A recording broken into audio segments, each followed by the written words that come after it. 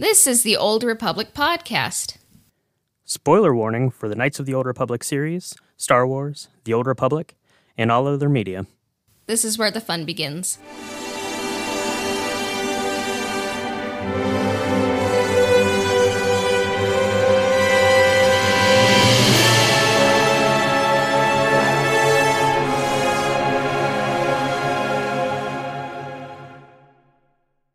Hello there. Star Wars and the Knights of the Old Republic series are filled with a lot of interesting names. Another interesting name you should be aware of is Zapendo. Zapendo is a way that you can send documents with e-signatures, manage contracts, and edit documents, and track who has received them, and do it all from one place for much less than comparable sites. You can also assign stakeholders who would need to be aware of certain contracts, log issues, risks, and attach copies of the contracts, everything like that and more. That's right, yeah. Zapendo, it gives you the power to manage your contracts, edit them on the fly, send an e-signature, manage your expirations, alerts, and more. And all of that is unlimited with Zapendo, which sounds pretty great. So for more information, head on over to Zapendo.com, and you can start a free trial.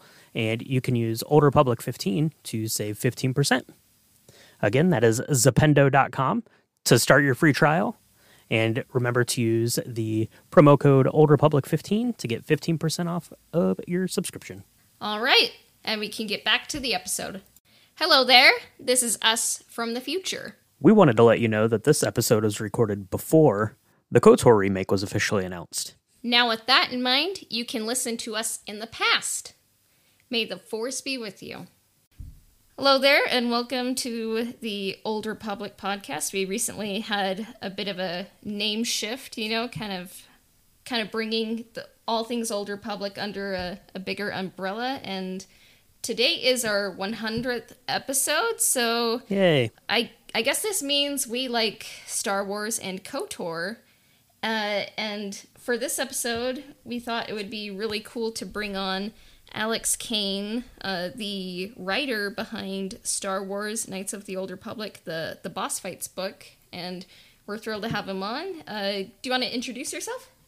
Yeah, I'm Alex Kane. I wrote that book and published it in 2019. I've written for a bunch of different outlets. I freelanced for like 7 years, and then recently I got a staff editor gig at reviewed.com, which is like USA Today's reviews site. And now I'm kind of playing around with like screenwriting and things like that. So yeah, you can find my writing all over the place, usatoday.com or Polygon, StarWars.com, Fangoria magazine, places like that.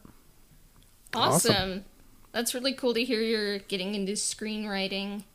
So this book, I read it as research as we were kind of gearing up to create what became this podcast. And so it's really kind of like this podcast is coming full circle. So like, if you can probably hear, like, we're kind of like, me and Brian are kind of like nerding out and freaking out, but yeah. So yeah, for sure. Earlier this year when Cassie asked me to come on and be a co-host on the podcast, she asked me if I had ever read your book, and I said no, and then she immediately said, okay, never mind, don't come on to the podcast then. No, just kidding. She sent me a copy of it, and she wrote me a note and said, here is Alex Kane's Knights of the Old Republic. It's a great and concise book, and I hope we have him as a guest one day, and that day is today. So thank you so much for coming on. It's awesome. That is awesome. Thank you for having me. Yeah. So everyone has a different path, like how they discovered Star Wars. What was your path?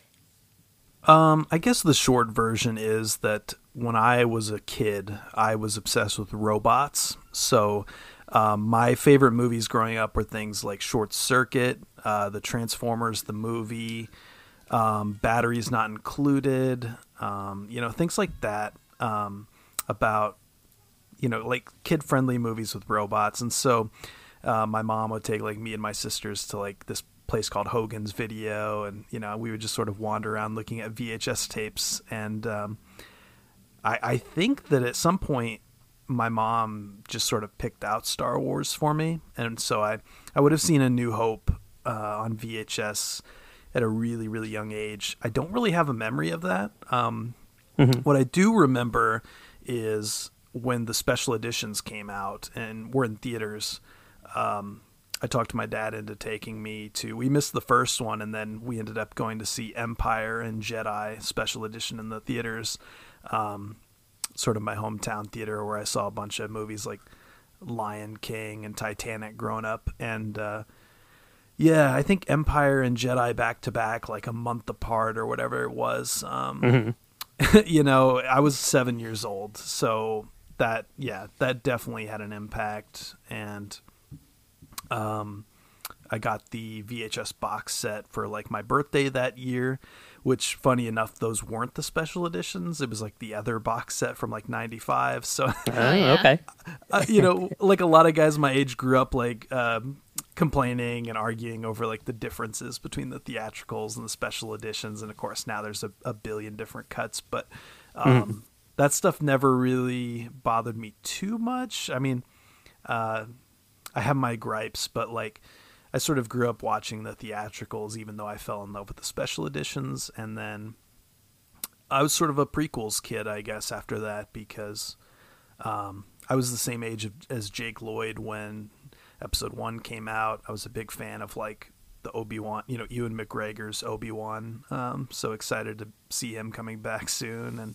And then when the sequels came out, it was like, it happened. The magic came back a third time. So, and we really didn't expect that to happen. I don't think people my age. Yeah. Like I was a big fan of like the Force Unleashed video games and, things like that. But I kind of like had moved on from Star Wars. And like when George Lucas said that Revenge of the Sith was like the end of it, I was like, okay, that's fine. And then I kind of went on with my life and kept reading like, the Drew Karpyshyn books, that were sort of felt like they were Knights of the Old Republic related, even though they, kind of were their own thing. And, and then like The Last Jedi and Rebels and like the Marvel comics recently and, things like Mando season 1. And I mean, we've had like a lot of really good Star Wars stuff in recent years. So, yeah. Things like Battlefront and Fallen Order. I sort of have gone on hiatus from Star Wars from time to time, like when I was a teenager and whatnot, but I always sort of find my way back to it. So, yeah. Yeah, it's amazing, because I'm kind of like you. I'm old enough to remember these big, long gaps where you think that it's over and then it just comes back and hits you in the face. And yeah, now there's just so much stuff going on, so much good stuff right now. It's surreal almost if you step back and kind of look at it, this thing that, kind of goes into hibernation for like 10 years at a time and then just comes back full throttle. Yeah. And it changes as you age, right? Like your perception of all of it just changes over time. So it never kind of gets old, I don't feel. Yeah. There was the documentary, the fan documentary, which I think you actually helped with, the prequel Strike Back. Did you help with that? I contributed to the financing a little bit when I couldn't really afford to do so, but I just was passionate about it and kind of like I thought it was a cool idea, and so I gave like feedback along the way and sort of I don't know, consulted is probably too heavy a word, but I talked to the director Bradley about it and kind of gave my input. But I didn't really get too involved with it. You know what I mean? Yeah. But I thought they did a good job. I thought it was interesting. It was fun. Yeah, it was an excellent fan documentary, and it kind of like helped me kind of like see the whole Star Wars saga a bit differently, like kind of like all together, and kind of like it doesn't necessarily like not every part needs to like be like I don't know, super serious, and it's just like it's fun. And there was a good quote in it. It's like I'm not just watching Star Wars, I'm watching my son watch Star Wars, and I'm like, oh, like, you kind of grow up with it, and there's different phases, there's different seasons, but, I mean, if you like Star Wars, there's probably going to be something that you connect with. It doesn't mean you have to like everything, and if you like one facet of Star Wars, like, you're still a Star Wars fan, so, yeah. So who is the favorite Star Wars character? It's changed over the course of my life, I guess. When I got into it, like I said, I was like into robots as a kid. So R2-D2 would have been my favorite character. When I was really young. I think that as a teenager, it was definitely like Ewan McGregor's Obi-Wan, with like Luke being sort of right in there with him, and always liked Yoda, and I always liked the minor characters, the goofy like Dexter Jetster, and just the weird oddball George Lucas things that are in Star Wars. And then of course in recent years I've been a big Kylo Ren, Ben Solo fan, so yeah, and I've come to appreciate like other characters that I sort of like Han and Leia, and even C-3PO. Like, I think if I watch The Rise of Skywalker, I'm like, Anthony Daniels as C-3PO has really been a treat for about 45 years. And yeah, I don't think I appreciated that for a long, long time. Yeah. Yeah, for sure. Easy to, kind of take for granted that you had him in that role for so long. So good. Yeah. So good in it. Yeah. Yeah, for sure. But no, I understand what you're saying, because my favorite character also is R2-D2 since I was little, and still is today. But as I get older, I appreciate other characters more. Like, I kind of identify and appreciate like the Chewbacca as a character a lot more now that I'm older. And kind of the sacrifice and the friendship, and kind of being like that binding, of like this family in the galaxy. So I definitely can see how, the way you view characters shift as you age with it. Oh yeah, like I really didn't pay attention to Chewbacca when I was a kid, but in Rise of Skywalker, when like Chewie cries out and Finn turns to him and says like Chewie, and maybe even hugs him or whatever, like I think that's like the most heartbreaking point in that movie, when he loses Leia, and Finn kind of comforts him. You definitely, as you mature, the movies kind of gain new, it's a completely different experience as you kind of learn to appreciate different parts of them. But yeah, R2 is special for sure. Yeah, and as a kid, I loved Han and Leia, but now, like, looking at the original trilogy, I'm like, oh, Vader is so interesting now, and like Anakin and Padme growing up with the prequel trilogy, and then I kind of grew into liking Obi-Wan. Just like, he's a multifaceted character. He's always like consistent, but you get to see like different you kind of get to see his evolution from 1 to 6, and that's really cool. And of course I like Poe and Kylo, and basically I like all the characters, but I think I just yep. I guess if I had to like choose some favorites, I guess I would say those. So kind of related to favorites, you're a big writer. Who are some of your favorite writers and authors? So in the realm of Star Wars, I think that lately, I think Claudia Gray and Charles Soule get a lot of credit lately. The comics, Greg Pak, Kieran Gillen, like all those comics of the last like 5 or 6 years have been like outstanding. Bloodline was a great novel. Ken Liu's short story collection with, I think it's like The Legend of Luke Skywalker. I'm probably getting that wrong, but that book was amazing. Yeah. Yeah, I think it's The Legends of Luke Skywalker. Yeah, that one's really good. Yeah. So good.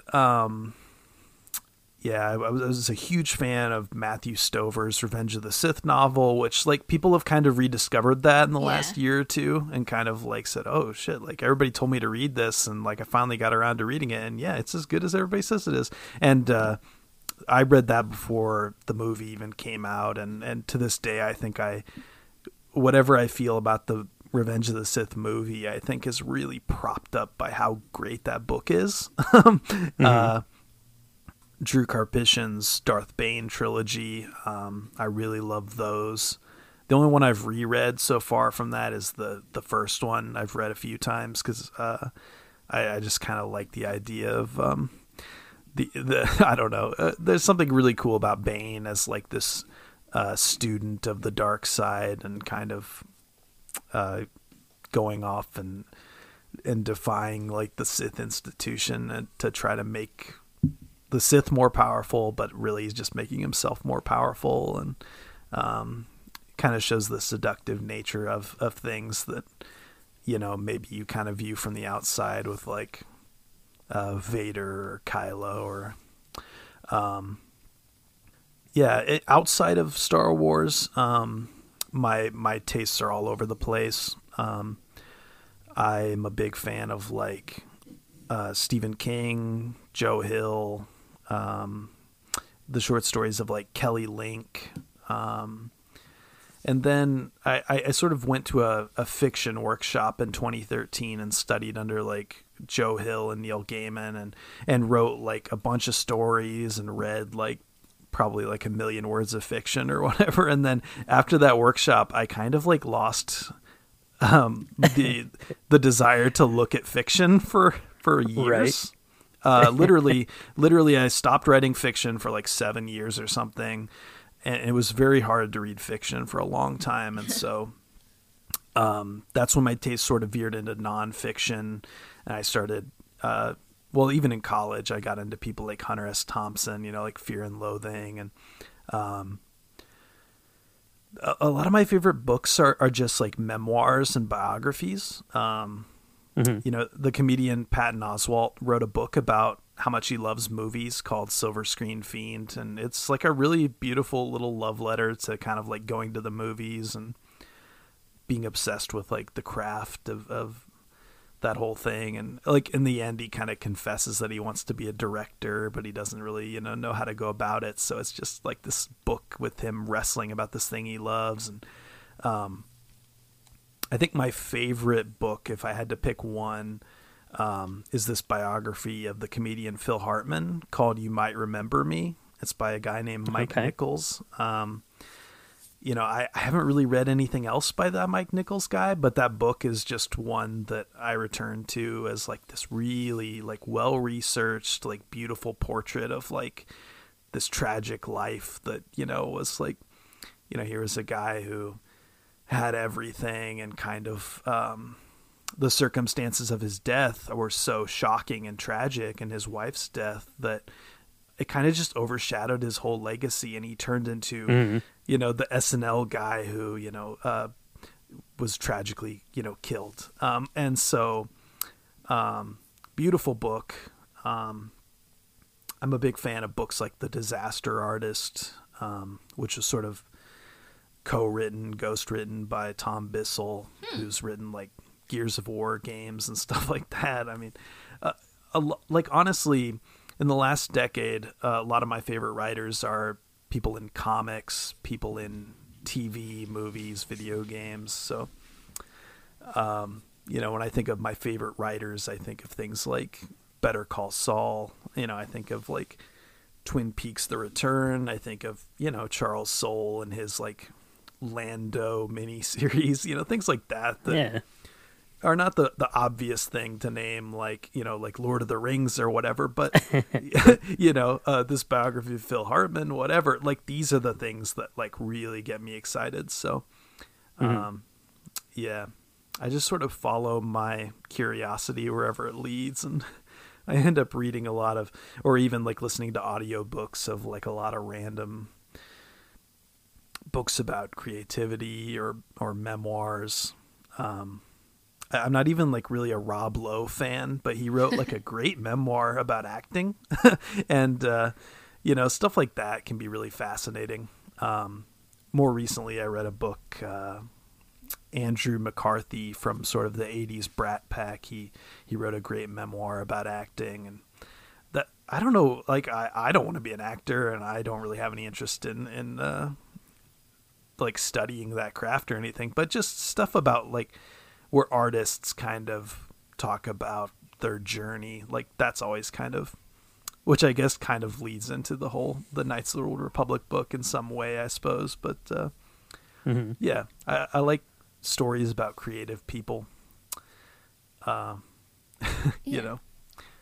a really long-winded, tangential way to answer your question. Oh, we love it. Like, it's good to read and write and watch like a wide variety. I think it kind of keeps people well-rounded. What about you? What about you, Brian? Like, who are your favorites? I literally in the last 2 years I've just been like binging through all of the canon Star Wars stuff, but I guess more traditionally than that, I do too. I like to read a lot of biographies. The Andre Agassi one is particular one of my favorites, and it's something like that. Same as you, I do enjoy like tennis and watching tennis, but it's not really about that. It's just kind of about getting like a behind the scenes peek.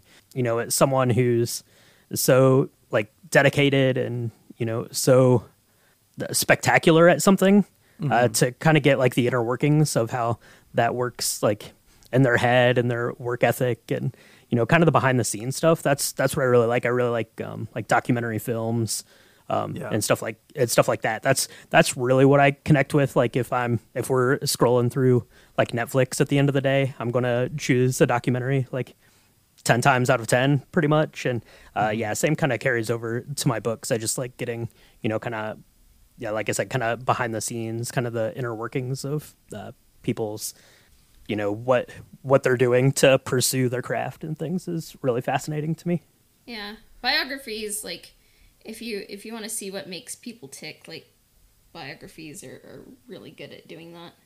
For me, I love Raymond Carver, Frank Herbert. I am so excited for the Dune adaptation, and I'm kind of a classics person, so I do like Homer and Virgil and Dante. I know he's like not classic, but he was kind of inspired by them, obviously. And on the Star Wars side of things, like Matthew Stover, like I read that like in 7th grade, and I'm like, this is really good. And like then coming back to it, I'm like, it was probably just me in middle school having not read a lot. And then I was like, this is still so good. And it perfectly kind of captures that tragic fall of a hero, fall of an empire, and the end of the Age of Heroes, and kind of captured that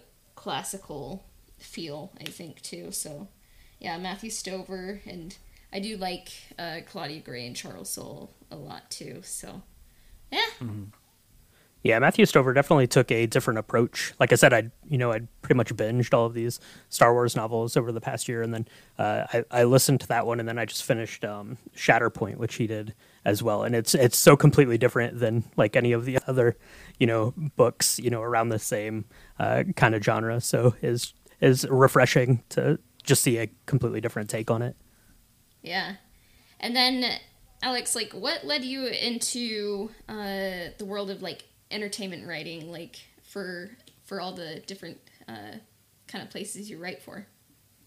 I mean, gosh, it was essentially an accident. I quit my banking job in 2014, not too long after I attended that writing workshop in Seattle back in 2013, when I wanted to be, sort of the next Stephen King or whatever was kind of my ambition at the time.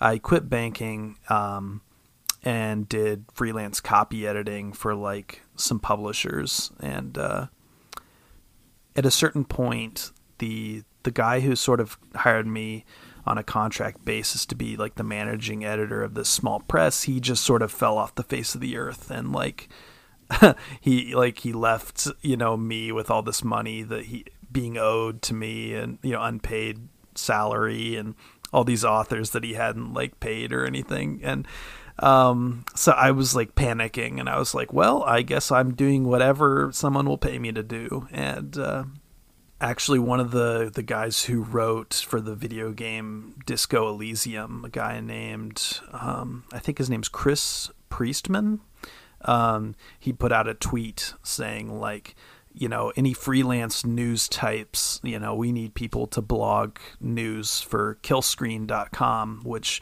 used to be a really cool website about video games, and now it kind of doesn't really exist anymore, except as like this weird zombie consultancy company. Okay.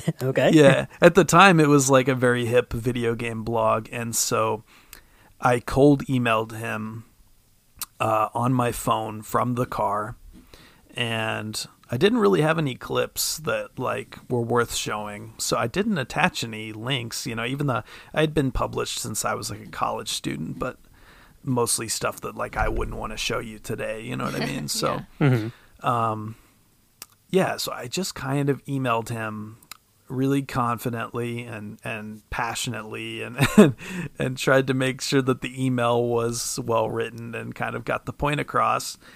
And I guess he just sort of went, I was 26. This was the beginning of 2016. And he just sort of said, well, like, okay, like I'll let you write a thing and see how you do. And I wrote this like news article about the video game The Division, like basically a news article based on a Reddit post.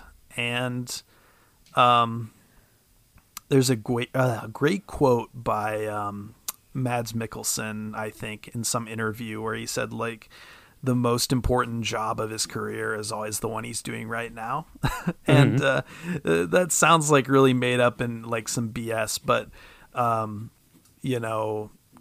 do try to take that approach when I'm working for like a new like freelance client and trying to like do a new writing project, something outside my comfort zone. Like I said, it was a stupid little $20 news article for a blog about a Reddit post. And, I just sort of gave him my all at the time, and he was happy with it. And then I went on to write probably like 50 or 100 or 150 like posts for that site. Oh, wow. And then they laid off all their editors very suddenly. And then one of the editors got asked to write an article for Rolling Stone about the Halo series, and he didn't feel like doing it. And so he's like, you should email this guy, Alex Kane. He's like a big Halo nerd. And so that was like that, Will Parton saying like, I don't really feel like doing this, like email this guy instead. Like I kind of owe my career to that moment. It's kind of stupid, but you get lucky, and you try to do good work, and you try to be nice to people and leave a good impression, I guess. And so, that was kind of, you never really get a big break in like freelance writing or anything like that. But to the extent that I had a big break, it was writing this Halo review for Rolling Stone. And then from there, I was able to kind of like cold pitch myself to like StarWars.com and say, hey, I've got these Rolling Stone clips. I'd love to write for Star Wars. And that kind of worked. And so I wrote for them for like 3 years. And then I worked on the book a whole bunch during that time. And I wound up getting like solicited by editors for a while. So I sort of established myself for a brief period of time, like around 2019 or so, as like the guy who writes about Star Wars video games, which is not like a bad beat to establish yourself in. And that was really fun. That was really nice. And that's, one of the best periods of my life is like February 2017 through like, like early 2019, like Celebration and stuff. Like that was, and like my book coming out, that was just a really great period of getting to do things that, I like, if I had told my 12-year-old self, I definitely wouldn't have believed them, Yeah. Right. Even now I'm kind of like, I was kind of lucky that I got to do some of those things. So, and then, eventually I guess, 7 years in, I was like, I'm tired of freelancing. I'm gonna start like getting serious about like getting an actual job somewhere with like, you know, health insurance and whatnot. So Yeah. yeah, so eventually the freelance career, I kind of just sort of burned out. You know, I don't really read about video games anymore, and I kind of have run out of things to say about Star Wars in some ways. Yeah. You know, at least on like the sort of critical journalism side, I've kind of said everything I need to say there. But yeah, it's that's sort of how it happened, and yeah. I never really, I never want to sound like I'm tooting my own horn, because I realized that I was just stupidly lucky and tripped and fell into a lot of cool opportunities. And Yeah. yeah. Well, we're glad to have pulled you out to talk about Star Wars and video games again. But Yeah. That's right. Yeah. yeah. So you mentioned you're a big Halo fan. Are there kind of like other film series or like video game franchises outside of Star Wars that you're big into? Gosh, I mean, I'm a big fan of like Bethesda's games, and I sort of wrote a big Morrowind oral history that came out around the same time as the book, and I love Skyrim and Fallout 4, and I mean, gosh, I could go on for a long time, but yeah, like things like Better Call Saul and Breaking Bad are really, really important to me. I love that sort of universe. Yeah. I started collecting comic books around the time of like The Force Unleashed, and like when they were doing the Knights of the Old Republic comics. Oh, And yeah. at the time I was kind of just like flipping through them and like looking at the art and being like, this is so cool. I wish I like understood comic books. And then, my Walden Books went out of business, and then this guy opened like a small bookstore / comic shop in town here, and it was just the coolest place. And I wound up, he didn't have any Star Wars comics in stock for a while, so I kind of just was like, well, I guess I'll check out some of these Batman comics. You know, apparently Batman is all the rage, and so yeah, I really fell in love with like Batman comics for a long, long time, and I read like every issue of Scott Snyder's initial Batman run, like the New 52 Batman. I just love that kind of stuff. What else? I mean, yeah, you know, I am a fan of things like Marvel. I am a fan of like most of the DC stuff coming out now. Like I've had a lot of fun with. Like I loved Birds of Prey, and I'm very excited about the new Batman with like Robert Pattinson. You know, I'm excited to see how that goes. You know, I sort of just wander from one pop culture thing to the next and kind of see what you know, really holds my interest. And over time, you know, since I was like a small child, I've been a Batman fan because of the animated series with Kevin Conroy and Mark Hamill. So yeah, Batman and Star Wars, and I guess the Transformers. You know, those are sort of things that have been kind of, I've always loved. And then my son is 4 years old, and he is absolutely obsessed with Spider-Man, and so that kind of rubs off on me. And like, I've been a big fan of, you know, a lot of the comics over the last decade or so, and the Insomniac games. And I always loved like Spider-Man 2 when I was younger, but now I really love Homecoming, and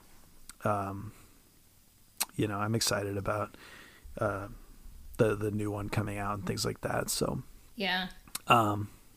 But yeah, I think that Miles Morales Insomniac game was one of my favorite sort of video game stories in recent memory. Yeah. Miles Morales is so cool. Just seeing Into the Spider-Verse, like I love that film so much. So Yeah, like I wouldn't have necessarily been as obsessed with it as like a lot of people were, but because I had like a 3-year-old son at home, or however, he must have been 2 or 3 at the time and he just watched that over and over. So we saw it like 100 times because that's what kids do, right? It's like he had his period where he watched like Shrek 300 times and Moana and Thor Ragnarok, and when he got around to doing that with like the Sam Raimi Spider-Mans and Homecoming and Into the Spider-Verse, like I really fell in love with all those characters again. So yeah, Spider-Man is very important in this household. As far as Star Wars is kind of my thing, and I guess my kid likes it, but yeah, it's like Spider-Man and Batman are sort of the big pop culture staples here. And I love horror movies. That's you asked about like sort of IP and franchises. I'm writing a horror screenplay right now, and so cool. I'm a big fan of like the Halloween series, Friday the 13th. Very, very excited to go see like Halloween Kills. Stuff like that. I was a big Scream fan as a kid. We've got another one of those coming out now, so Scream 5 or whatever. So yeah, I love all that stuff, Yeah. Love the Alien franchise. Yeah. But yeah. And yeah, horror is a good way to go because you kind of get to do genre, but it usually doesn't cost as much, and like it's very popular with a lot of people. So, yeah, good way to go. Yeah, they tend to be a little like low risk, high profit when they get made and they do well, I guess. Like Get Out was made for like $4 million, just like nothing basically. And just like exploded. So and that was the case with, many horror movies before that, like Friday the 13th. So yeah, it's a fascinating kind of genre, like horror movies for sure. Yeah. And I mean, this is being recorded end of August, and when it comes out it's probably going to be Christmas, but yeah, looking forward to a lot of horror films coming out this fall. But yeah, I guess we could take a quick break and we'll be back soon.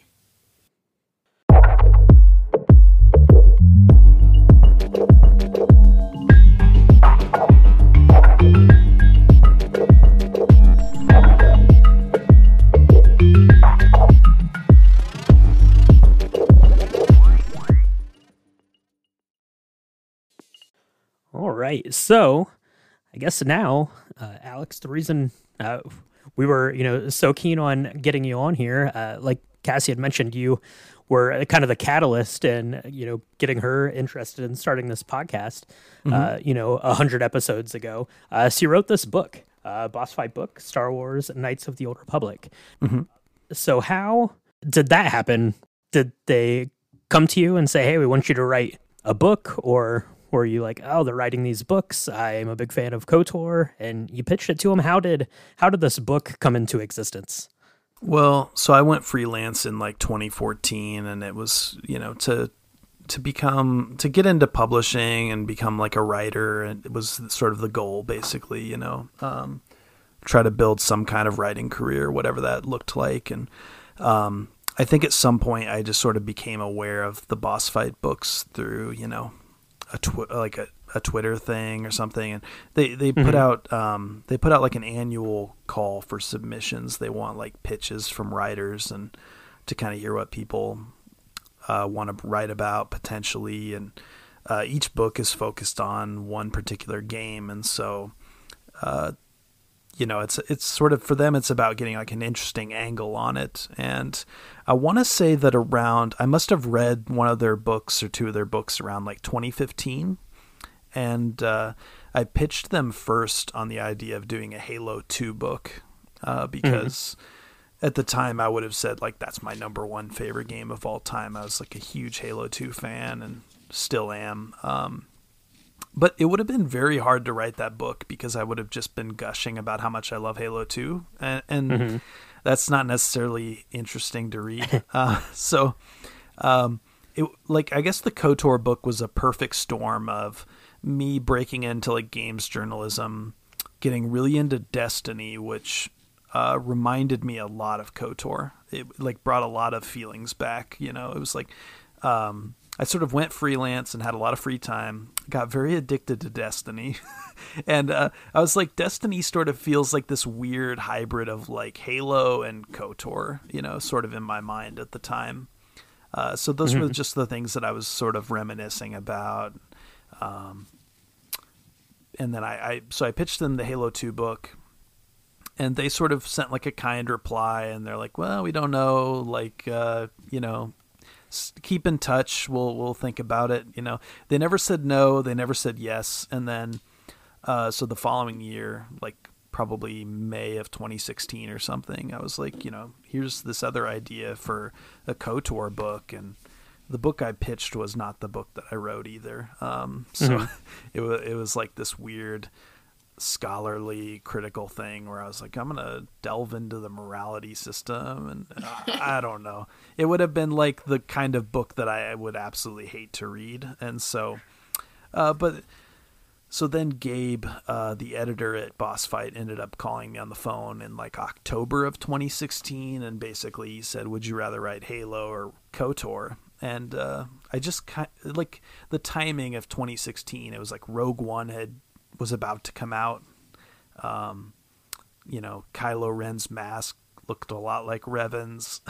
there are like all these sort of things in the air that you had Rebels doing things with like Malachor, and the timing was just kind of perfect to like rediscover KOTOR, I guess, for me. And so, yeah, I went with that one, and I'm really glad I did, because there's just like so much to unpack with kind of where this one specific story is situated inside this massive like IP machine, you know, sort of like the Starforge metaphor, I guess, with the, you know,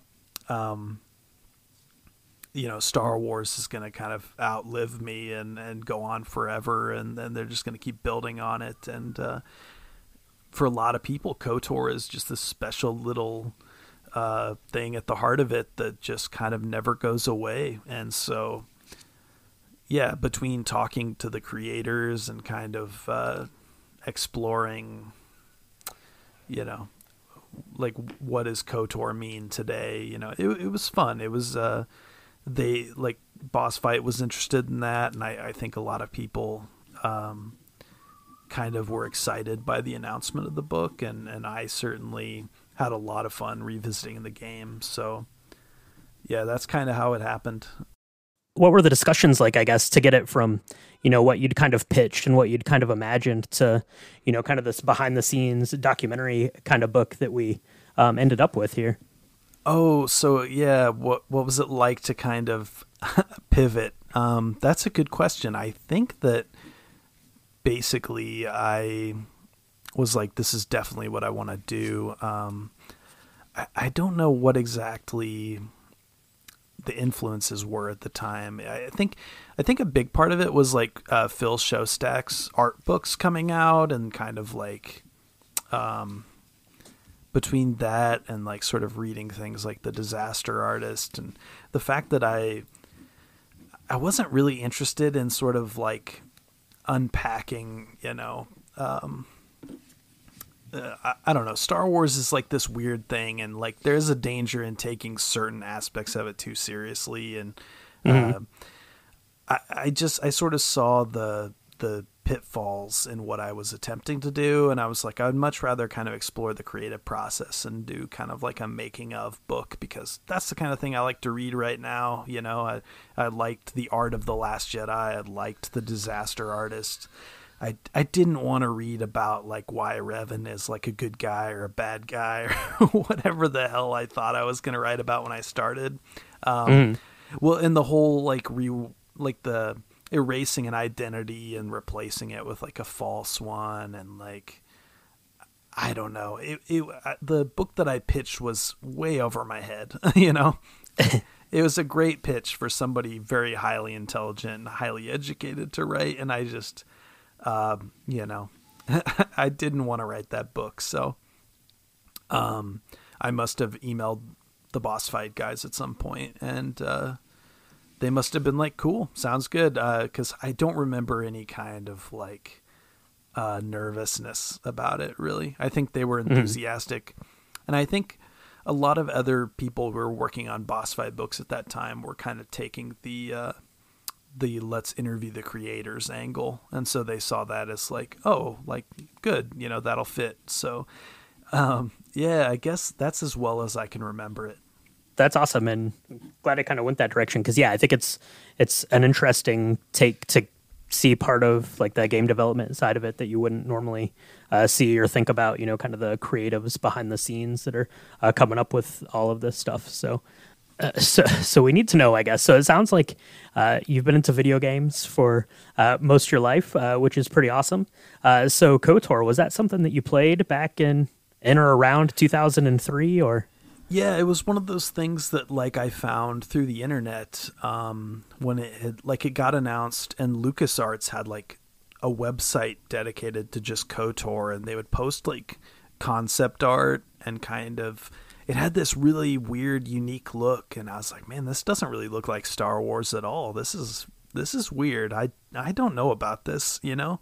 And so it was kind of just, it got your attention. I think you can still like access that on the Wayback, what is it? The Wayback Machine. You can kind of see the Wayback Machine. Yeah, what that website looked like at the time, and it just had this weird sort of brassy, leathery, medieval texture to it that you know, I guess you do see kind of in like Attack of the Clones and Revenge of the Sith, but it looked very different at the time. And so I was just like, you know, I sort of kept up with it. And, you know, this was back in the days of like video game print magazines like Electronic Gaming Monthly and Official Xbox Magazine and Nintendo Power. I like loved that stuff. And that was sort of, you know, it wasn't like you wait until the reviews come out and you buy the games that get 10 out of 10. Like back then for me, it was like looking at screenshots and seeing like this weird creature and being like, I don't know what the hell that is, but I'm going to play that game. And that's how I got into games like Morrowind and Knights of the Old Republic and Splinter Cell. It was just seeing screenshots printed in a magazine and reading about them. And so KOTOR came out 6 days before my birthday, like my 14th birthday. So, yeah, it was like my birthday present. And, it was like love at first sight, you know? And yeah, I got really hooked on it. And, yeah, looking back, it was definitely like probably my second or third favorite game on the original Xbox, which, you know, is one of my favorite consoles of all time. So it had a huge impact on me and the way I looked at Star Wars. And I don't know if like without KOTOR, I don't know that I would have like been such a huge fan over all the years, you know? So Same here, honestly. You know, yeah, it was really special, and it's still fun to play. You know, I love the combat. I love just kind of the way that you can take ownership of the character and kind of play your own way. But yeah, I'm rambling, so I've kind of forgotten what the initial question was. Oh, but yeah, no, I did. I played it within the first, like either the day it came out or within like a few days of it coming out. And so, yeah, I've always loved it. Yeah. Oh, that's awesome. So then I guess fast forward, like, I don't know, 15 odd years, and you're, you know, starting to work on this book. Did you like go and drag out the old Xbox and immediately start playing it again to get back into the groove of how this game was? Or did you not really touch it again, or were you just playing it all the time? Or yeah, so thankfully my Not my original Xbox, because I once slipped on some ice in front of my house and broke my original Xbox in a book bag, tragically. So I had a second. So you mean the Xbox didn't like go through the sidewalk? No, unfortunately, yeah, that first Xbox, like the corner hit the ice and it didn't survive. So I sort of like begged my parents to like have mercy on me and buy me a second one. I had saved up my money over the course of like 6 months to buy my first Xbox, and so that slip and fall on the ice just killed me. And they felt bad for me and they bought me a second Xbox, and I still have that thing miraculously. And so now Knights of the Old Republic and Morrowind and a bunch of other games are backward compatible on like the Series X and stuff, which is awesome. But yeah, when I started working on the book and working on that Morrowind oral history, like I did have to dust off the old school Xbox and play it that way. And so yeah, I've since replayed it, on both ways, like the original Xbox and backward compatibility, where it's like buttery smooth and stuff and looks a little better. But yeah, that was cool to kind of like hold that same disc from 2003 again. I'm glad I held on to that stuff. Yeah, I think looking back, my favorite games come from like I was like on the PS2 side of things, PS3. Like, I don't know, there's something kind of special about like before everything kind of went online and got super high def, like I do like games nowadays, of course, but like I don't know, it kind of seemed like a little bit like it wasn't like really about the graphics, it was about kind of the world, the design, the gameplay, and the story and characters. Like, I don't know. Yeah, it's like abstract impressionistic painting. Like it's you only have like so many polygons that you can like handle, the hardware can handle. And yeah, they had to make tough choices, like can the memory hold like Jedi robes on the characters, and it's like they had to make sacrifices. And so like what you see in something like Mario 64 and Knights of the Old Republic, it's like this weird snapshot of time, now we have like Ratchet and Clank Rift Apart and Miles Morales, and it's like, how can games get any better? Like it seems, like they're so good now. But back then it was like they had, there's this great quote, and I don't know what the quote exactly is, but Brian Eno, who's like a music producer, musician, composer guy, one of those intelligent British music nerds, and he says like the technological constraints of art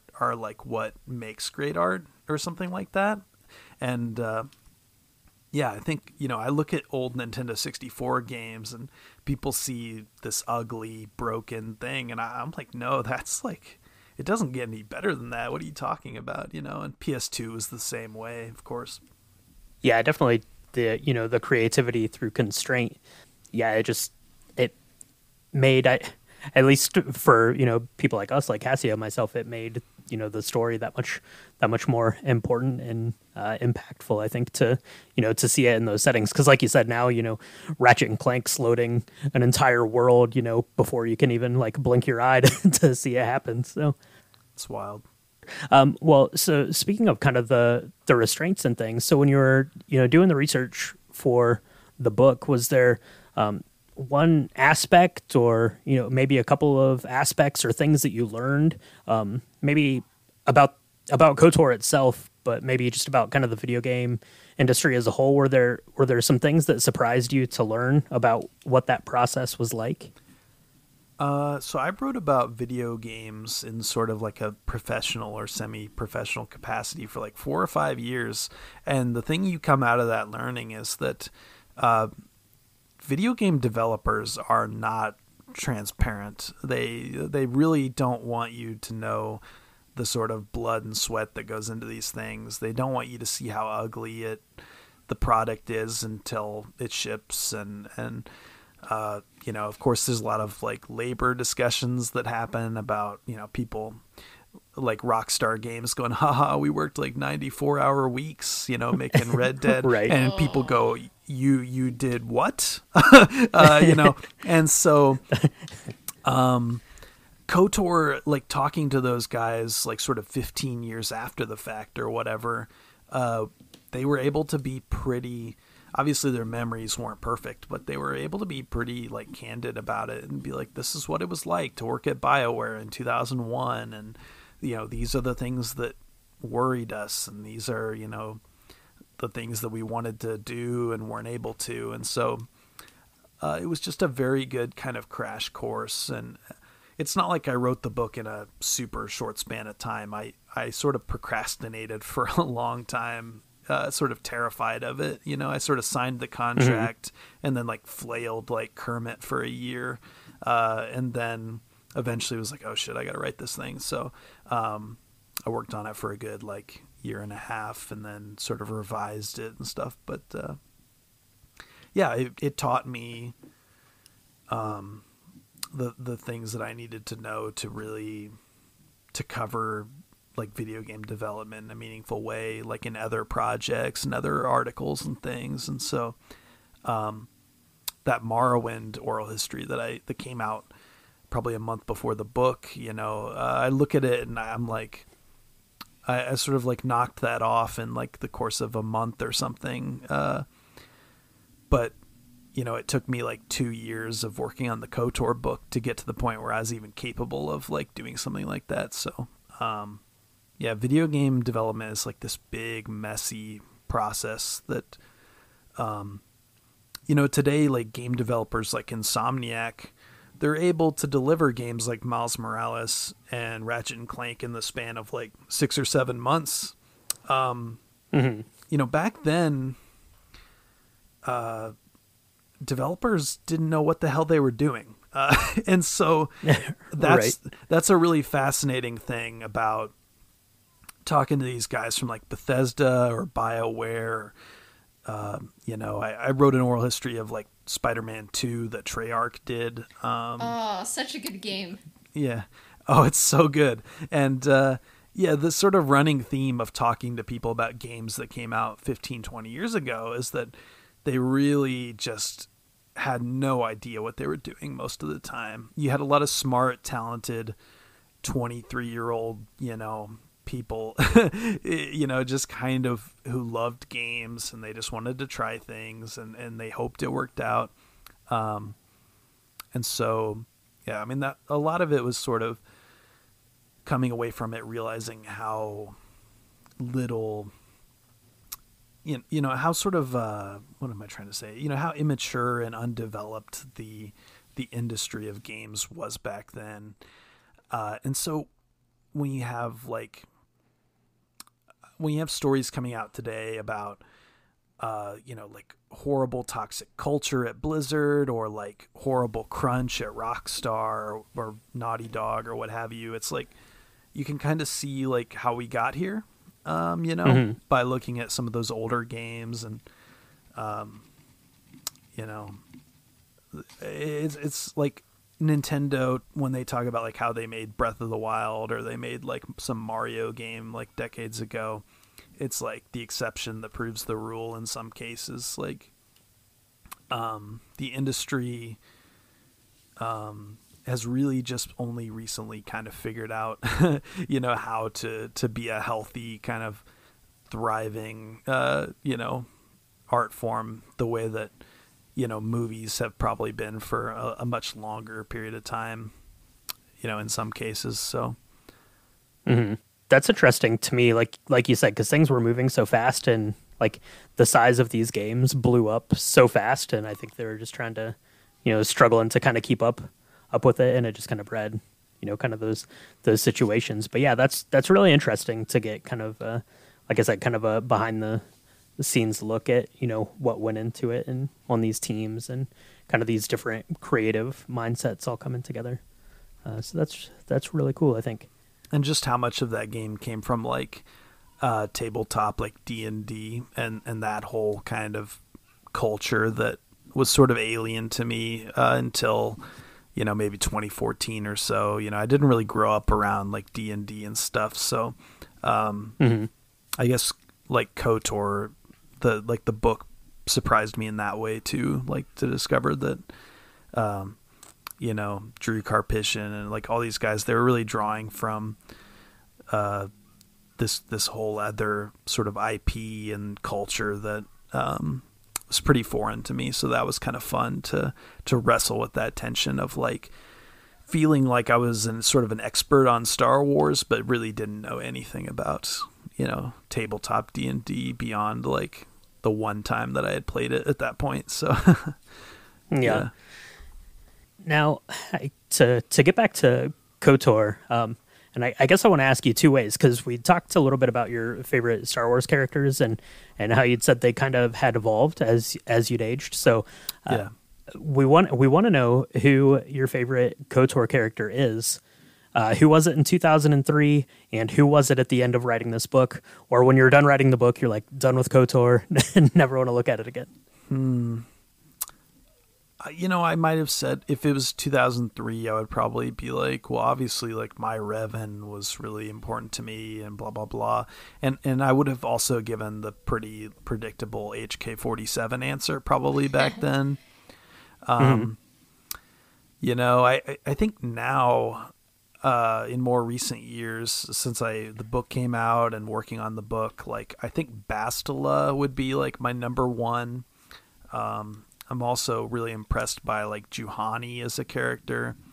I think even seeing fan art of KOTOR like around the last 3 years or so, I've like kind of come around on like Darth Malak. Like he's kind of a cool character in his own weird, goofy way. Malik's jaw doesn't do him any favors. Like there's like two Malaks in my head, like the goofy jaw, and then I was like, oh, he does kind of have a tragic backstory, like that people could get into, but mostly sometimes I just see the jaw. So yeah, the comics kind of built him up more, I guess, and I should go back and read even more of those. But I mean, I don't know. I like all the characters, I guess, in various ways. I always thought like Zalbar's dialogue was good. I've pretty much always felt the same way about Karth, which is that like people are a little hard on him, and I think he's pretty cool. But I don't know. Yeah, I guess I really like Bastila and the whole concept of battle meditation, and she kind of has this parallel with Rey, and kind of the way the Jedi Council regards Bastila is similar to the way our culture regards Rey, I feel like, which is that like she has this sort of unharnessed, like dangerous, like feminine power, which is like, in Rey's case, it's the whole just being like a badass Jedi who's a little unhoned, and then in Bastila's case, the battle meditation, like changing the course of the war, and like even though I think she's referred to as sort of a Padawan, so I'm sure you guys will correct me if I'm wrong about that, but I think that's fascinating that that whole the idea of like a young untrained Force user being like really dangerous for a number of reasons, kind of the way Anakin is like 9 years old, but he's too old to train, and then Luke is certainly too old to train in Empire. It's like their power is too great, they can't control it, and then you get like the Ben Solo type tragedies that come out of that. So yeah, I don't know. I think Bastila is really cool. Like the fact that she, falls to the dark side and then comes back from it, which I guess like Revan did the same thing, but his was sort of like not his choice. Whereas Bastila, like she sort of consciously makes that decision to, come back from the darkness or whatever. So yeah, it's a little bit like a ring theory. Brian and I kind of noticed that like after watching the prequel Strike Back and kind of becoming more familiar with Mike Klimo's ring theory, but I think people are too harsh on Karth, and I'm like, you know what? Like, sometimes people don't want to talk about it, and he's been through a lot, like losing his family, his planet, his son, and like being betrayed by, like, you know, his boss, you know? And I do like your answer about Bastila being your favorite, because I think, like, playing KOTOR, like, Karth and Bastila were always, like, my favorites, but I kind of have come to understand, like, them, like, a bit more as characters doing this podcast, and Bastila's kind of the one who, she's kind of, like, trying to present herself as an Obi-Wan, but she's much more of an Anakin, and... Yeah, mm-hmm. And she's kind of the one who makes the choice that, like, kind of, like, makes the whole plot happen. Like, she decides to spare Darth Revan, and, like, she kind of, like, starts out conflicted, you know, conflicted good, kind of, like, just rehashing dogma, and then kind of, like, falling to the dark side, and then kind of, like, coming out of it and kind of, like, becoming the best version of herself, kind of a synthesis of her experiences. And I was like, oh, that's like a really cool arc, and, like, she kind of made it all happen. And I like what you said, like, kind of connecting Bastila with Rey, and, like, I think if there were to be a remake or an adaptation, I hope that it wouldn't just be the Revan show, you know, like, they would be able to highlight a lot of the other characters of KOTOR. Yeah, I sort of have, like, this idea in my head, this pitch of, like, what, you know, my ideal KOTOR adaptation would be in, like, the realm of, like, movies and TV. And I think that Bastila, to me, is the main character of the story, and Revan is, you know, he's more of this, like, force, or you know, she or they, or, you know, whatever Revan is to you know, the player in question. But to me, Revan is more like this sort of like mythical figure that kind of, you know, sort of like in Apocalypse Now, you have the Colonel Kurtz, you know, or whatever. You know, I think Revan works better in that kind of place in the story where you're trying to understand this really complicated figure from the outside, you know, or like the movie Steve Jobs, that it kind of shows Steve Jobs as this really complicated, you know, he's kind of an asshole.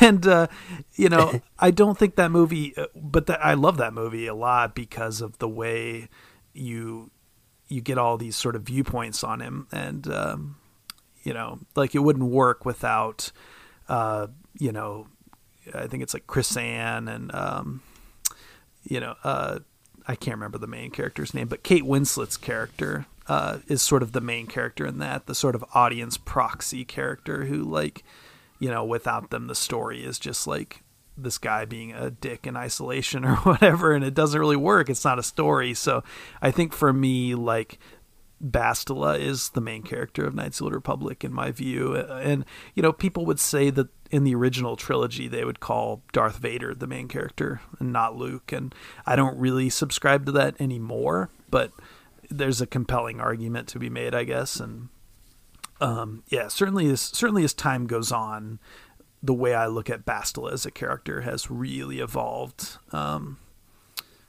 maybe The Force Awakens and Last Jedi and stuff has, like, helped that along. But yeah, I definitely see her as kind of the more the character with agency in the story, and Revan in his sort of mind wiped form is sort of like a more of a passive observer, you know, kind of like sort of stumbling through the story, like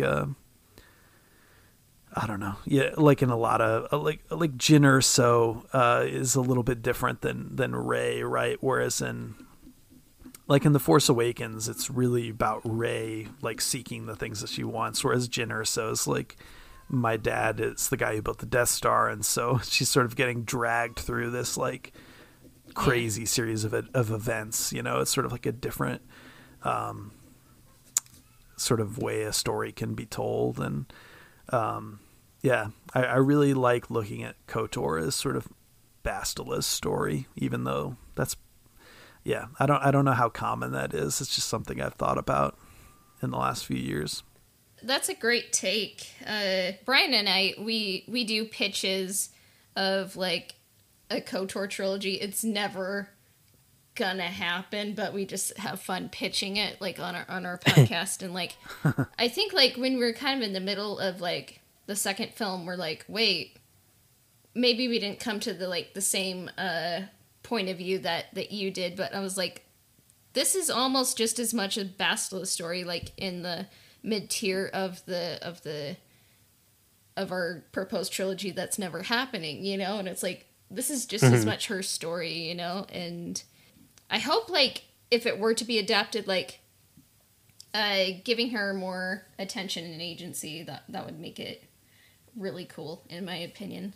Yeah, it's because the player character Revan is almost just the catalyst to tell everyone else's story in there, and that's why it works so well as a role playing game, because Revan could literally be anyone, because he just exists for all of these other stories to be told kind of around him, and conversely it kind of moves his story forward then. So I definitely agree. It would need to focus on some of the other characters and any kind of an adaptation for sure.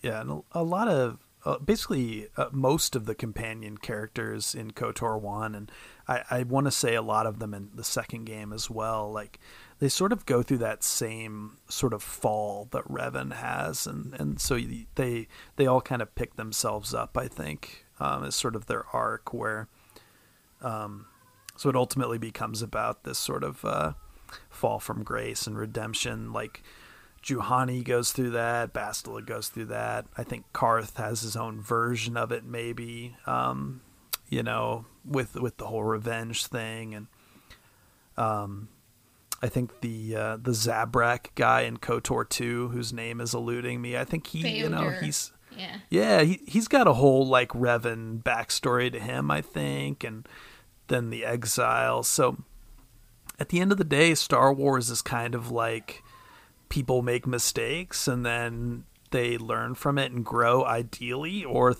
they get consumed by the dark side. And so I think that's a fun metaphor, and they certainly continue to lean on that with, Ben Solo and all the other, Darth Maul even is basically kind of this big, larger than life character now who has a big arc like that. So yeah, I'd like to see more redemption through, like, living atonement rather than redemption equals death, but maybe that's a whole other topic for another day. Yeah, it's a huge podcast unto itself, and, it'd make a lot of people very happy and a lot of people very angry. But I do love that theory that, like, maybe Darth Maul is, like, still alive even after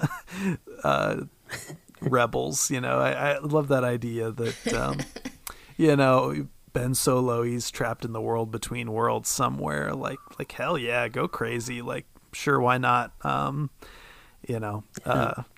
love that stuff.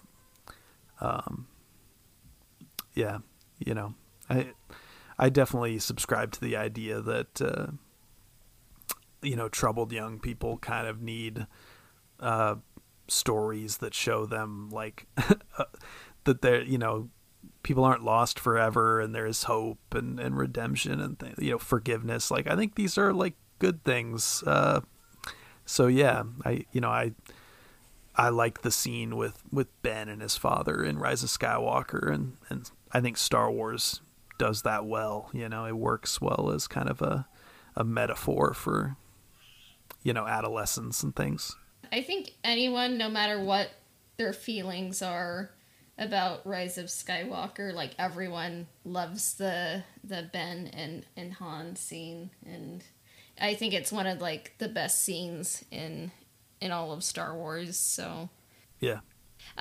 So if Boss Fight Books asked you, do you think you would do the Knights of the Old Republic 2 book, or would you say like, nah, maybe another? I mean, I think there's definitely like a good story to be told there. I don't think that I'm the person to write that book.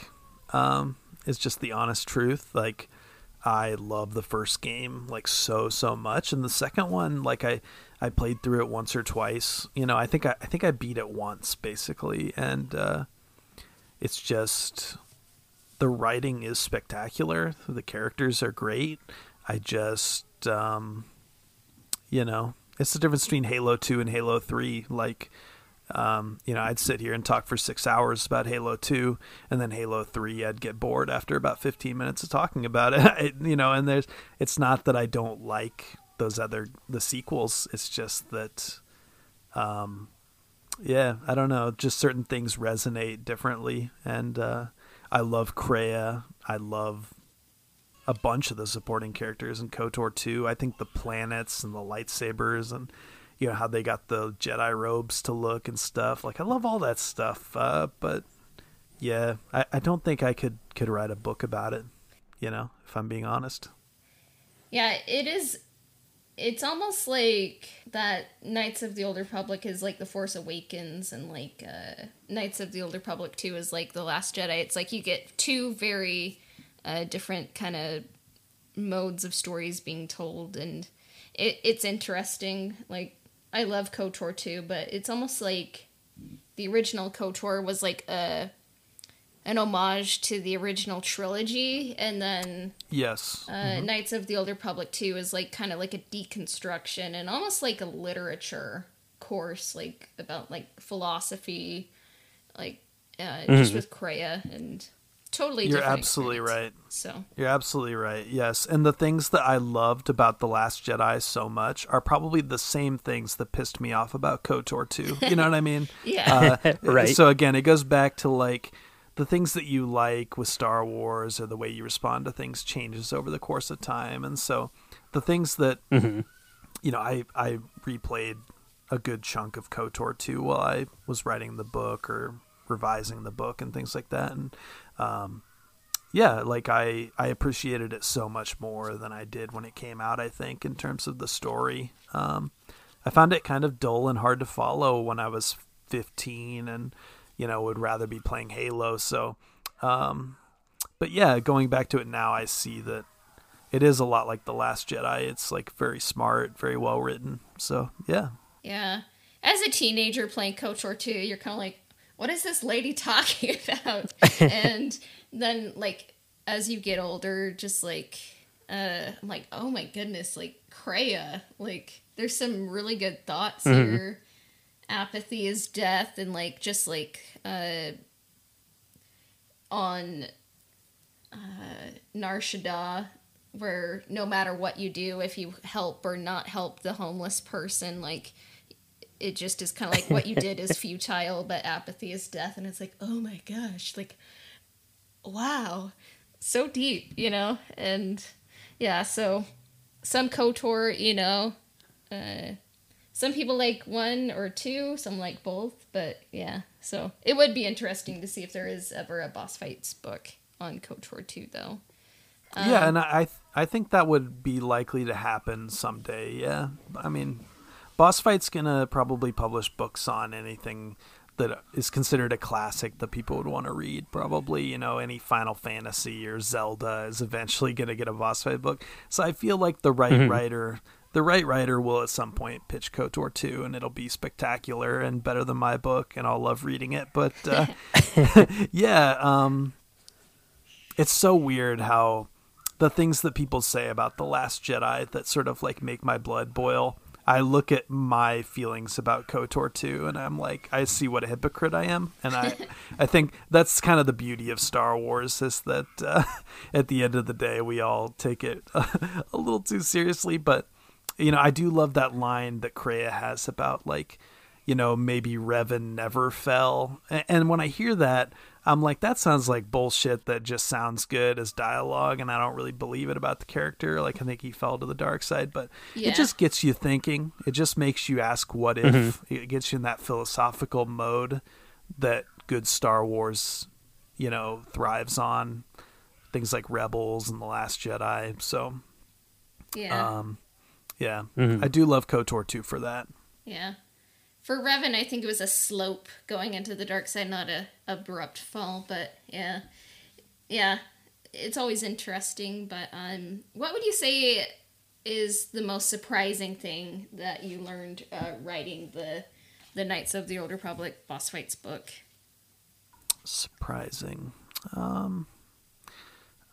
Well, like there were just a lot of like little things about like the planet Slaheron, like, you know, that got cut, you know, things like that. Little behind the scenes stories, where a lot of that was kind of news to me as I was researching the book, and so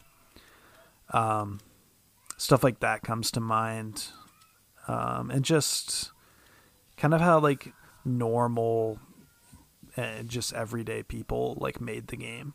You know, like people who were kind of in over their heads, and they were just like some D&D nerds who, you know, like to draw, or they like to tell stories, or, you know, Casey Hudson, you know, like computer whiz who liked games. And, you know, these like these people who go on to like make Dragon Age and make Mass Effect and like build these $200 million MMOs. Like they started out as just some nerd who played D&D at his house in Canada, you know, or whatever. Yeah.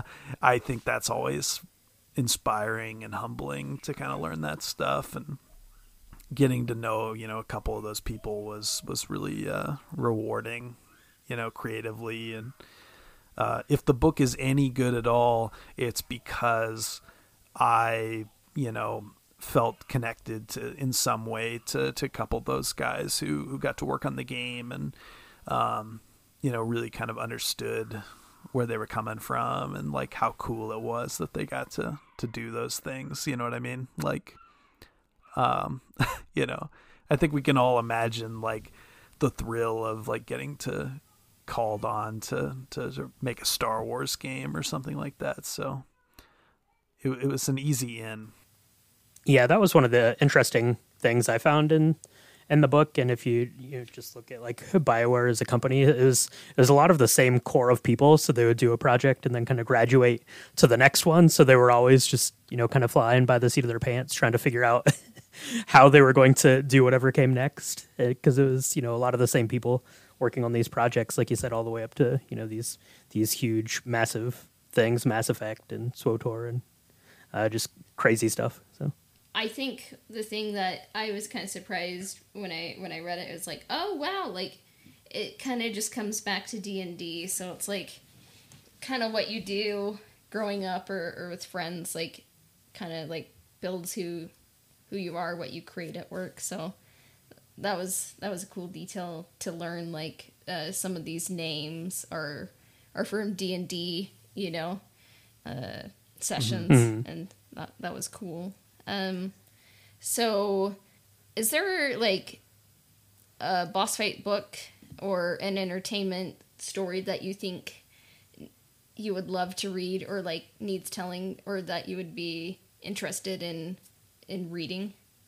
Well, I did have like a pitch for book number 2. And so, somebody who is a more successful author than I kind of was chatting to me about that one point, you know, and said like, so what's your next book going to be? And I was like, well, I have this crazy idea. And so I sent him an email about it. I guess with his intention being like that he was going to like look at it and maybe like pass it along to like his agent or something. And I think he got busy with projects, and then I never really heard back about it. But I did love the pitch, and the pitch was Sam Raimi's Spider-Man 4 that got canceled, and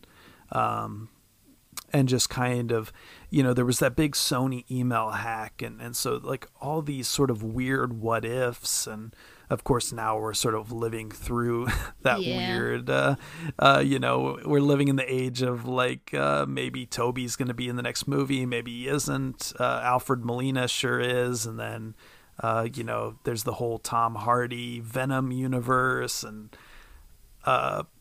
you know, this sort of weird you know, like anything goes war of the worlds with IPs that we're living in. that would have been really fun to kind of talk to concept artists and writers and anybody who was sort of attached to Spider-Man 4. I think it was going to star I think John Malkovich was going to be the Vulture, and I think maybe Anne Hathaway was going to be Black Cat, and that was kind of the direction they were going with it. And there's a lot of cool concept art on the internet and stuff, and so sort of my aspiration was to get Sam Raimi to talk for a few hours about what his hopes for Spider-Man 4 were before it was canned. And I haven't really thought about that pitch a whole lot in the last year and a half, but because I've sort of been trying to get back into thinking more creatively and stuff. But yeah, that's absolutely a book that if one of the big publishers was yeah, we'd love that book, and I even had a great title for it and stuff. Yeah, I'd love to write that book someday if I could get Sam Raimi to sit down for a couple hours. Yeah, maybe 15 years later, Yeah. So you've been writing about the Bad Batch. Are you looking forward to season 2 of the Bad Batch, or is there another project in the Star Wars universe you're looking forward to as well? Yeah, I mean, writing those recaps for the day job is really fun and rewarding. I mean, on those days where I got to wake up and pour a coffee and watch Loki for work or watch the Bad Batch for work, those are pretty good days, and I don't take them for granted. So it's my hope that I'll get to keep recapping things like Hawkeye and Book of Boba Fett. Yeah, I think Bad Batch is really solid, and I think for a first season, it really kind of was firing on all cylinders more often than I think Rebels is my favorite animated show. Yeah, but I wouldn't say the first season was anything special. It's really season 3 and 4 that make it so special for me. And yeah, I think Bad Batch just. They got good writers. They got good, fruitful ideas about what happens when the clones are obsolete and the stormtroopers come in and take their place, and all that sort of weird stuff with the cloning that they've they have this weird problem where Rise of Skywalker tried to explain things without explaining them, and so now we get to kind of fill in the gaps with Putty or whatever and be so what is Snoke and where did he come from, and what's the whole thing with Rey's parents, what the hell is going on, and that's fun, that's cool. I mean, the thing that really excited me about Rebels for a long time was just that whole notion of the world between worlds, and there's time travel in Star Wars now, what the so I think that when a story like Rise of Skywalker, it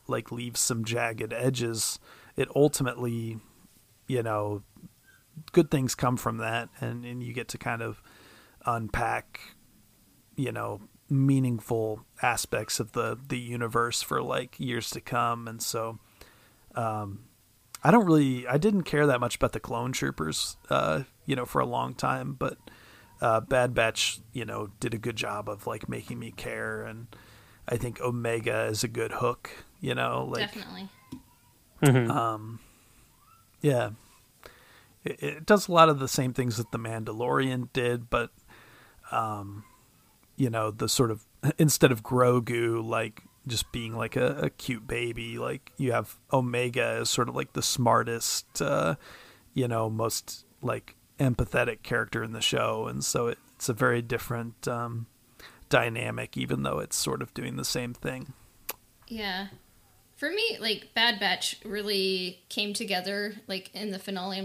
I finally kind of all the pieces came together, and I'm on board. Bad Batch is amazing. Love it. What about you, Brian? What do you think about the season? Yeah, so as a whole, I absolutely loved it. Now, going through the individual episodes, there wasn't really one that stuck out as something that I didn't like, but I didn't necessarily see how the pieces were coming together in a satisfying way. But as the season kind of progressed and wrapped up to an end, kind of put a neat little bow on the first season, and I liked it a lot. Like you, I think Rebels is probably my favorite of the animated shows so far. If I'm thinking of my favorite individual episodes, they're probably coming from Clone Wars, but the show as a whole is Rebels. But I really like the direction that the Bad Batch is going. I don't think anyone was all that surprised when they announced the second season, so I'm excited to see where they're able to go from here now that they've kind of laid the groundwork for who these characters are and what their motivations are, and kind of the state of the galaxy, kind of right in the immediate aftermath of, Order 66 and all that stuff. So yeah. You guys mentioned that living redemption or whatever, living atonement. Living atonement, I think was what you called it earlier. Like, just the fact that like Crosshair is still alive at the end of season 1, like it makes me care about the show so much more. And just the way those last 3 episodes were just so solid that it had a lot of momentum by the end. Yeah. No one had better kill Crosshair. Or else I'm going to lose it. So. Yeah, for sure. And it's certainly breathtaking to look at. The animation team, spectacular job. So I think the Camino in Bad Batch looks as good as it did in like episode 2 at this point. Like, it just looks so good. Yeah. Looking at the Clone Wars movie and season 1 and 2 of Clone Wars and just looking at Bad Batch, and it's like, oh, night and day, absolutely. So yeah. And then when you do reviews of the Bad Batch, do you is it one and done and you kind of have like your review in mind, or do you do multiple viewings? Rarely would I watch it one time and just like crank it out, because I don't really trust my memory is not very good, I think that when I was like a kid, I would have said I had a photographic memory and I remembered like everything that ever happened to me, but the last like 10 years or so are kind of a blur. And I can watch a movie and like talk to my friends about it or whatever, and I'll kind of forget about a whole scene or the first time, because my attention is sort of fixated on specific things. So usually I would watch it at least twice, watch it once for impressions and like thoughts, and then the second time like making extensive notes about what happens and what I think about it. You know what I mean? And then, so it's sort of it's a 3-step process. It's like, watch the episode like, anybody would. And then the second step is basically outline my recap and take notes about what happens, think about it.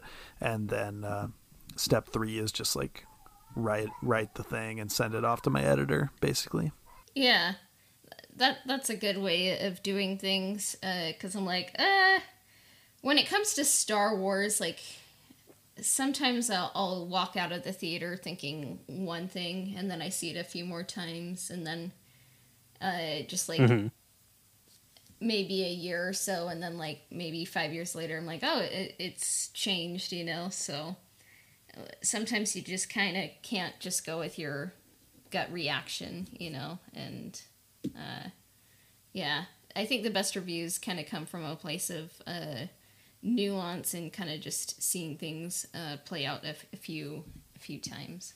So yeah, I just marathoned all the Star Wars movies recently just for like something to do, and like my rankings like completely changed from the last couple years. So it really is crazy how the things you thought you hated or the things you thought were your favorite, it really does kind of evolve over time. So yeah.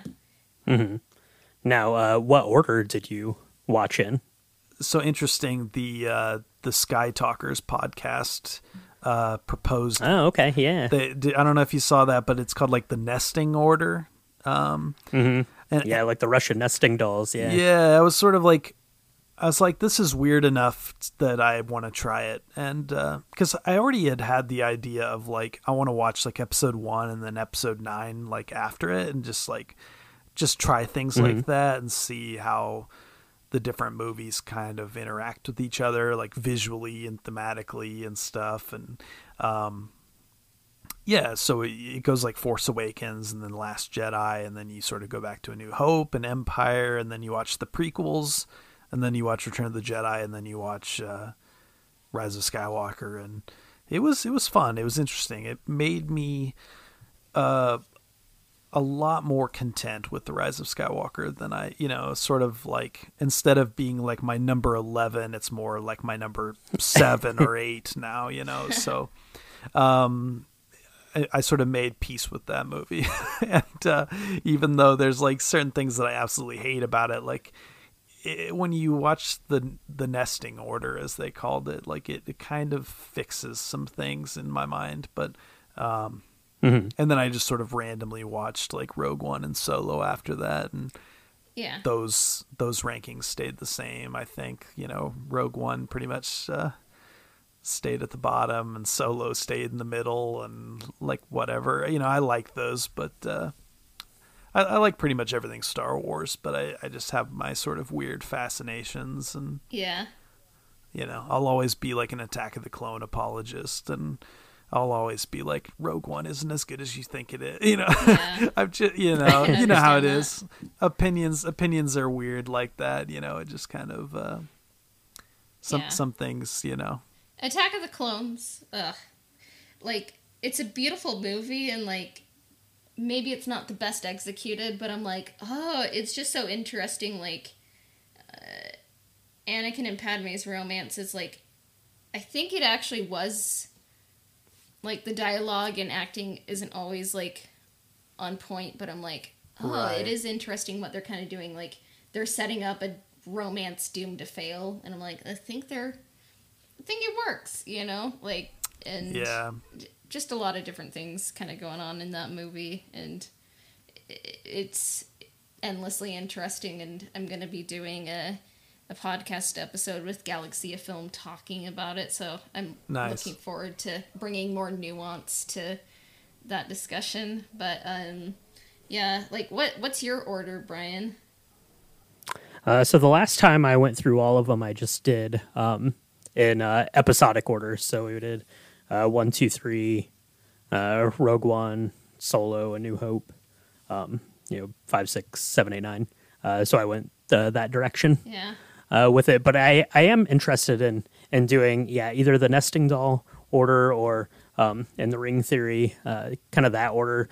Just mixing it up a little bit and playing around with it, and like I said, seeing if it sheds some different perspective on it. But yeah, the last time I did it, I just did it kind of straight chronological order. Yeah.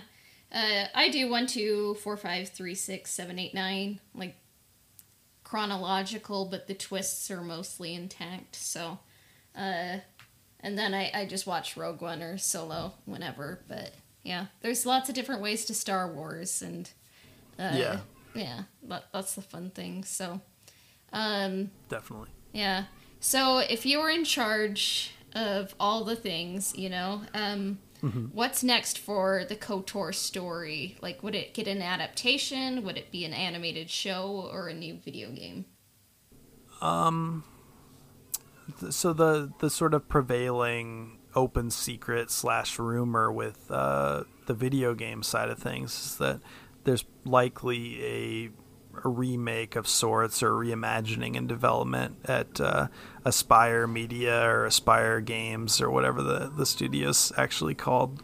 And they've been like handling the ports of the KOTOR games for years on like mobile and Mac and stuff like that. And so they really know the games inside and out. And I hope that that's true, and that it gets released, and that it's great.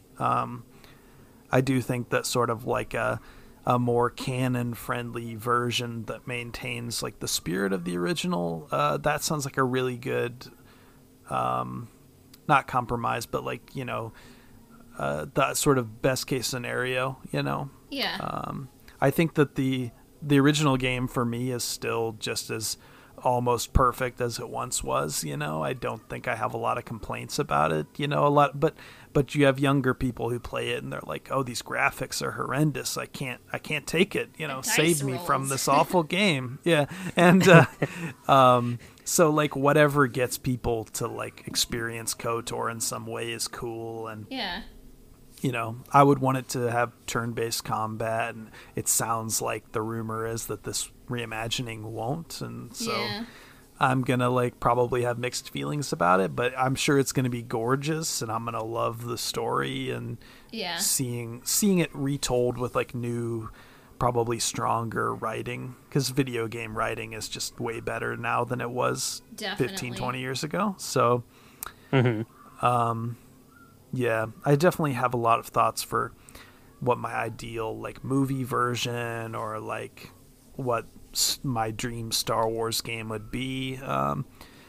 But you know, a reimagining of KOTOR that just looks great and is kind of updated for modern gamers or whatever. Like, yeah, bring it on. Like, I'll eat that up. So yeah, new KOTOR stories, bringing in new KOTOR fans, like something we can, like old and new, can probably like both enjoy. So that's my hope. So yeah, I definitely think there will be a game, and then it'll probably get some mentions, you know, in the High Republic, you know, that's already been happening, and Disney Plus shows, I think. So did you have any KOTOR fan casts at all? I did a Twitter thread about 2 or 3 years ago, and I linked to it on Facebook for whatever reason, and actually the guy who was the director for the concept art on KOTOR gave it sort of the thumbs up, and so I was canon, pretty happy with that. You know? Yeah, so I remember most of it. I delete my tweets every like 2 or 3 years because Twitter is just kind of a weird cesspool of anyway, I love Twitter. But so it was oh gosh, Winston Duke from Us as Revan, Gemma Chan from like Crazy Rich Asians, and the upcoming Eternals movie as Bastila. I think I had Javier Bardem as Canderous Ordo. Oh. I can't remember the guy's name, but the really handsome dude from A Girl Walks Home Alone at Night who like dresses up as Dracula and ends up like going home with like an actual vampire. I have him cast as Karth in that thread. I thought Leslie, what's her name? Leslie Rose from Game of Thrones, the Jon Snow's sort of girlfriend who gets killed in like season 3 or whatever. Yeah. Spoilers, sorry about that. Mm-hmm. I had her as Juhani. Oh, that would be a good one. Okay. Mm-hmm. I had the guy who plays Frankenstein and Penny Dreadful. I don't remember his name. I had him as the Zabrak Bowdur that we were talking about earlier. Oh, yeah. I liked that for some reason. I thought that Freddie Highmore from Bates Motel? Yeah, and Charlie in the Chocolate Factory. I love him in Bates Motel, and so I had him cast as HK-47's voice. Yeah. You have a future in casting, I think. So I'm like, I want to see this movie. I, for one, think these are brilliant castings. No, but yeah, no. And then I had Ben Foster as Malik.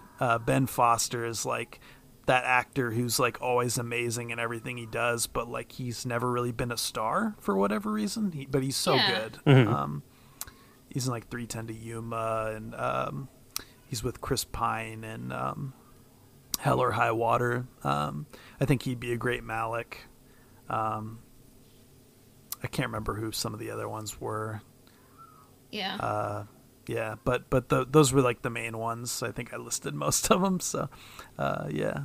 Yeah, and then what upcoming movies? Yeah. Are you looking forward to? right now, this moment, I am very angry that my theater doesn't have the Night House. I really want to see the Night House. So I'm excited for that to hit VOD, I guess. I would have rather seen it at my local theater. But and then I'm really excited to go see Candyman. I'm really excited to see Halloween Kills. I'm really excited for what else? So a lot of like non-horror stuff too, but my mind's kind of a blank at the moment. I guess the Batman, like I said earlier, I loved Matt Reeves. Matt Reeves did Let Me In, which was like the U.S. remake of Let the Right One In, and he killed that. And so I'm really excited to see the Pattinson Batman. And then, I'm sure there's like a whole like other list. There's a whole list of movies that I'm excited for that I'm just kind of blanking on. But those are sort of like the immediate ones that come to mind for sure. Yeah. Those are the big ones, yeah. And Better Call Saul season 6, like I want that more than any other piece of entertainment. I want Better Call Saul season 6. So. Oh, for sure. Yeah. I'm looking forward to Dune. That looks amazing. And I think it's gonna do the novel justice, and because I recently watched the David Lynch Dune movie, and I was like, oh, this is really good promotional material for like the movie coming out, because just the last half, I was like, what, they're just cramming, okay, I guess they're just cramming this in, okay, and I was like, oh, this is, I can tell, like, David Lynch just didn't have control over the cut, but, so yeah, just looking forward to Dune and The Last Duel. But what about you, Brian? Definitely looking forward to Dune. It'll be interesting to see how Spider-Man comes together at the end of the year, right? Yeah. I think that's still coming out at the end of the year. So I guess I'm looking forward to it because it'll be good, but I'm also just looking forward to see how like insane it ends up getting. But I'm really looking forward to the next James Bond film, because I think Rami Malek's going to be an amazing villain. So I'm excited to just see it, you know. And you mentioned Last Duel, which reminded me the House of Gucci is way high on my list. House of Gucci. Yeah. That looks amazing. Yeah. So, yeah. And I think it's been about 2 hours, you know, so this will probably be our longest episode. We could talk forever, but, you know, like... Yeah, I know you have things to do, but where can our listeners like find you and keep up with what you're writing? Reviewed.com, usatoday.com. I'm on Twitter at AlexJKane, Kane. And I actually I wrote 2 chapters of a book that's coming out soon that's like the sequel to Supercade. So it's like Supercade 2 is what you could call it, I guess, but it's sort of a different range of years, like 1980 something to 2000 something, and so I wrote the chapters on the Nintendo 64 and Super Mario 64. So that's coming out in like hardcover as well as paperback, and it's like a coffee table book, sort of exploring video game history. So kind of excited to see that. You know, check it out. Oh, cool.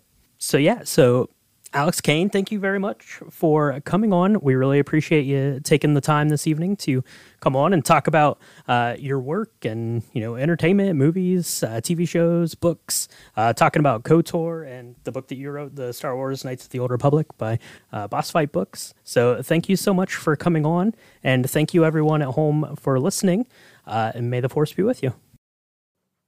And you can find us on Instagram at Old Republic Podcast. And if you want to connect with me, I can be found on Instagram at astro_droid_. And if you want to connect with us on Twitter, we can be found at Old Republic Pod. On Patreon, the link is in our Instagram bio, or you can find it at www.patreon.com/Old Republic Podcast. And the Old Republic Podcast can be found on Spotify, Apple Podcasts, Google Podcasts, as well as everywhere else that Anchor podcasts are distributed. Subscription, reviews, and shares help us out. Our intro theme was composed by Dennis S. Mowers at dennismowersmusic.com. Our outro theme was composed by Alistair Sherman at alistairsounds.wixsite.com/alistairsounds. and our transition music was composed by Christian Walker at christianwalkermusic.com. This episode of the Old Republic podcast has been brought to you by Nikki Dog from Patreon. May the Force be with you. We will be back soon. Bye for now.